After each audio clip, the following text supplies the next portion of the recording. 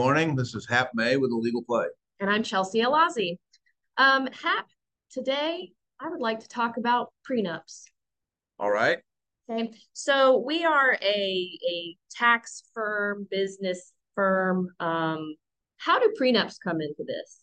Well, prenups come in for a lot of reasons. There are tax reasons to do prenups. There are also estate planning reasons to do prenups, and we'll talk about postnups as well. Partition agreements, which are all kind of the general category of agreements among married people as to how to classify and own their assets.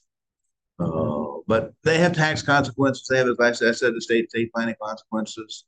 Uh, and I mean, they do have divorce consequences as a result. Right. And I think most people when they think of prenups is like, oh, okay, this is if you're planning to get married and at least one of the parties getting married has lots of assets, property, money, retirement accounts, and they're like, I'm about to get married and I just want to make sure in the event of divorce, that I don't have to give everything over. And I think that's probably one of the reluctances that people have that are either are married or are getting married. Is well, I don't want to plan for my divorce. And I'll admit, so this happened to me. I am married, and it's my husband's second marriage, my first, and he insisted that we enter into a prenup.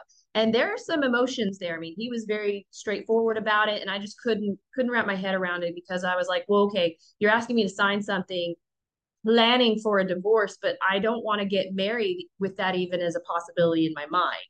Except he's kind of like, no, let's be realistic. It is a possibility, however remote, but he wanted to plan for that. And it took some negotiation on our part to figure out exactly what terms could be in there that made him feel secure versus what terms made me feel, I guess, better about entering into the process. That's how and it's more than just divorce though, particularly for those people who have children from prior marriages that may want to take their estate and divide it between spouse number two, three, or four in the process, and their children from prior marriage.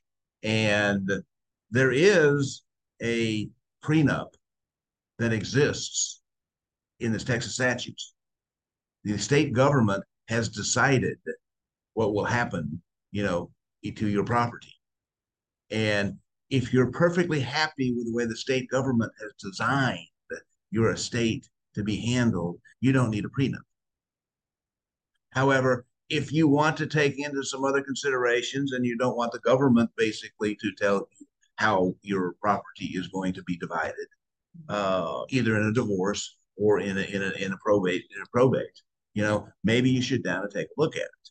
Well, and Texas is one of the community property states, one of I think it's a minority jurisdiction in the United States. Well, there are, yes, essentially, I mean, if I remember right, they are, I mean, California and Texas are both the biggest of the community property states. Idaho's in there. Idaho got in there somehow. Washington, I think New Mexico, Nevada, and Arizona are community property states. And just for a little history lesson, the concept of community property is a Spanish law concept. So those portions of the United States that were once part of Spain and later part of Mexico before they became part of the United States is where the origins of the community property law comes from. And there is in Texas this community property law. Now, when you study California law, you realize that they're both community property states, but there are a bunch of differences between them. But nonetheless, Texas is a community property state. Property acquired during the marriage is generally community property. Now, a lot of people think that means, well, each of them own half. Not necessarily true. In the case of a probate and a death, that it is each half. The estate and the deceased spouse owns half. The surviving spouse owns half. But in a divorce, the courts can divide that in a equitable manner. Right. And so that's interesting that you say that because one thing some people might think, like, let's take the house, for example, and I'll use my scenario where my husband purchased the house we're living in and the title and everything is in his name. He is the only one that signed off on the documents. Um, but we're married and we've been living in the house together. We moved into the house together, and I have put in, effort. I've had contractors come over. I've been there to, paint and do and kind of just help with the household things. Would I have interest in the house in a divorce? The answer is probably no. I mean, its origin of title happened before the marriage, so that is his house. You may be entitled to reimbursement for some of the improvements you have made or payments you have made on the mortgage. You have to take into consideration the fact you also got to live there. So there's kind of this rent factor and improvement factor. So there's some things to discuss with about that. But that origin of title is, whether that happened before marriage or after marriage is the key determining whether it's separate property or is community property. Now, bring in a prenuptial agreement where you can change whatever you want about that scenario and say, no, there shall be no anything, that went into the house, anything regarding the house is his separately. Or I can say only in the event of divorce, that in the event of death, if we're still married, I don't want anything in the prenup to exist, and I want what would be rightfully mine under heirship laws of Texas. Right. So, or under will, or heirship, or yes. I mean, all of that can be incorporated into a prenup. Now, a prenup is sort of before you get married. correct. And that's basically that says, this is mine, this is yours. Maybe it contemplates having some community property. Maybe it's written in such a way so that you'll never have community property. Right. In the process. So that's things to consider, with regard to that. There are partition agreements and postnup agreements which happen after marriage. And we did one recently for some clients, a partition agreement. We have, yes. And what was the scenario with them? They had certain assets they wanted to divide up as what was his, what was hers. They are concerned that at some point in the time in the future that they will have some creditor problems. Their prenup was executed in not the United States. Well, it was actually in that case they had the effect of a prenup in a foreign jurisdiction. Got it. Okay. Basically, they made elections in that foreign jurisdiction. They came to the United States, and when they came to the United States, they wanted to make it clear that they had separate property. So they did something a little unusual. It is more of a confirmation of a prenup agreement that sort of recited the fact they did that. So that was it. And that was a situation where they were worried about whether they had creditors or not, and they wanted to make sure that the creditors who may have some claim to community property, which is depending on whether a contract claimant, in which case I think they get half of the community property, or a tort claimant, which they may be able to take all of the community property. These are people who might get judgments against one or both of the spouses, but they can't touch the separate property. So that's one of the reasons is to have a marital agreement, prenup, postnup, partition, is to make sure that your assets are not vulnerable to the other spouse's creditors, and that's quite common. Which may include the United States government and the IRS. It may, and the IRS will recognize valid state law marital agreements. So if a husband and wife are married and they have a partition or postnup agreement that segregates out the assets, and it wasn't done the hour before the IRS levied or after the IRS had started levying, so there are some fraudulent conveyance issues that pop up there. But if somebody does that early at the prenup stage, or early or postnup before there is a problem, then you can avoid having these problems by having separate property interests as opposed to married property interests. I mean, so that somebody could say, I want to marry you, but I don't want to marry your creditors. And when we can figure out how to make that work. Yeah, right. Because I mean, I hate to see it, but two people are in love and want to get married, but he's got an IRS debt, so I mean, I can't marry him, Yeah. Or even if you don't have an IRS debt, but you just think that keeping your finances separately is a good idea. Right. I asked you, if I was going to be married filing separately, could we make it very clear to any agencies that's his property, his assets, his income. This is my property, my assets, income, even though we live in a community property state. Yeah. The answer to that, of course, the primary rule in Texas, different in California, but in Texas, is money earned on separate property is community property. So if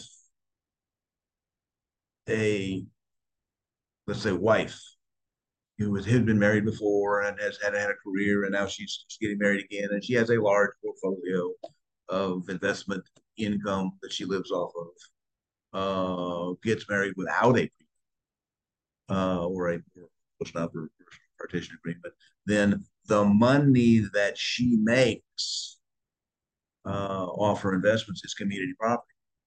And if you decide to do a married filing separate return, half of it, that income goes on her return, half of it goes on his return. And if there's a prenup involved, which says, no, anything I earn right. is mine, anything you earn is yours, then that's the evidence you can give to the IRS saying we're not sharing this income. That's one or two paragraphs going in a postnup partition. Yeah. Okay. And that's so some interesting statistics. I mean that I have always argued when people debate about or have this reluctance to enter into a prenup, besides the fact state government is going to draft one for you if you don't do it, is that people that can sit down and kind of draw lines and territories and says, this is mine, this is yours, and this is ours. And people who can go through a process and rationally do that, are more likely to succeed as partners and as spouses, stuff like that. So that if you can kind of define that up front. Also, an interesting statistic is people who have prenup agreements are far less likely to get divorced than people who don't. Now, is there any reason why that might be? Well, that one of the reasons why is, generally speaking, most prenups are situations, second marriages, people are older, and the older people get, the less likely they are to get divorced. And we typically do those because there are children from the first marriage, and we're getting into the second marriage, and there want to be some clarity as to what's going to go to the kids and what's going to go to the spouse. I think I agree with you. In my case, like I said, there was some emotional turbulence in the months leading up to it, and the conversations, being had with my partner, my now husband, where I had to learn and kind of say, okay, well, if this is what's going to make him feel comfortable, if this is what's going to make him feel, more at ease, going into a long-term marriage with me, then I should respect that. And there should be compromises. And, at least we can agree on what he wants to have included in this agreement, that I can say, okay, I respect that and I can agree to that, versus the language in there that, made me feel comfortable. And it was a compromise. And I think if you can go into the marriage with that attitude of compromise and I guess, practicality of what may come, and knowing that there may be hurdles up ahead, including some unforeseen predators, which are going to, put strain on the relationship. Right. I think you're right that there's just, you just kind of have more solid footing going into the marriage. And combine the discussion of this along with the discussion of wills. because the other opportunity you have to direct where your property is going to go is in your will, and in that you've got to decide, kids from a prior marriage, kids from the current marriage, or the spouse. How do I allocate my assets and look at what, in from the prenup, postnup, what of it is I have to give, versus with this was, or is it all just community property, which the spouse is going to get half anyway. Mm-hmm. Uh, and in addition to that, look at life insurance. I mean, it may be that I want to give the business that I have to my son. I don't have a son, but I'm giving it to my imaginary son. Maybe my grandson be ready to take over the business. So, at that time, and I want to give that to, want to give the business to him. But that's the bulk of the assets. I'm not leaving my wife with much. So I have a life insurance policy. Okay. That was the idea that, so maybe I've got a post up that says the business is mine. I give it to, but I want to take care of my spouse. So I have a life insurance policy in the process.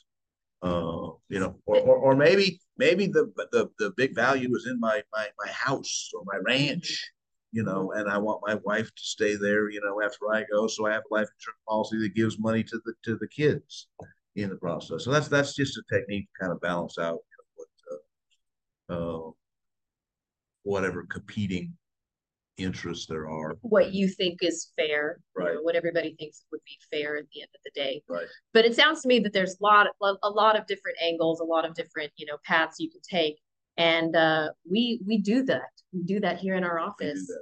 We do all of them. Yes. So. Yes. Today was kind of focused on prenups, but we do wills and we guide people in life insurance and life insurance trust, key man insurance policies. Yes, buyout divisions, all kinds of things. Stuff like that. So it's all part of the whole complicated process we have. We have, children and spouses and properties and business and the last thing we want to do is fight over them. So it's kind of, or give it all to the IRS. Yes, well, that's true. That's true. So it's kind of good to maybe talk about these things early and kind of figure out what the landscape looks like, and use the tools like prenup, postnups, partition agreements, life insurance, wills, some other techniques. So figure out just how to protect yourself, at the same point in time, be fair.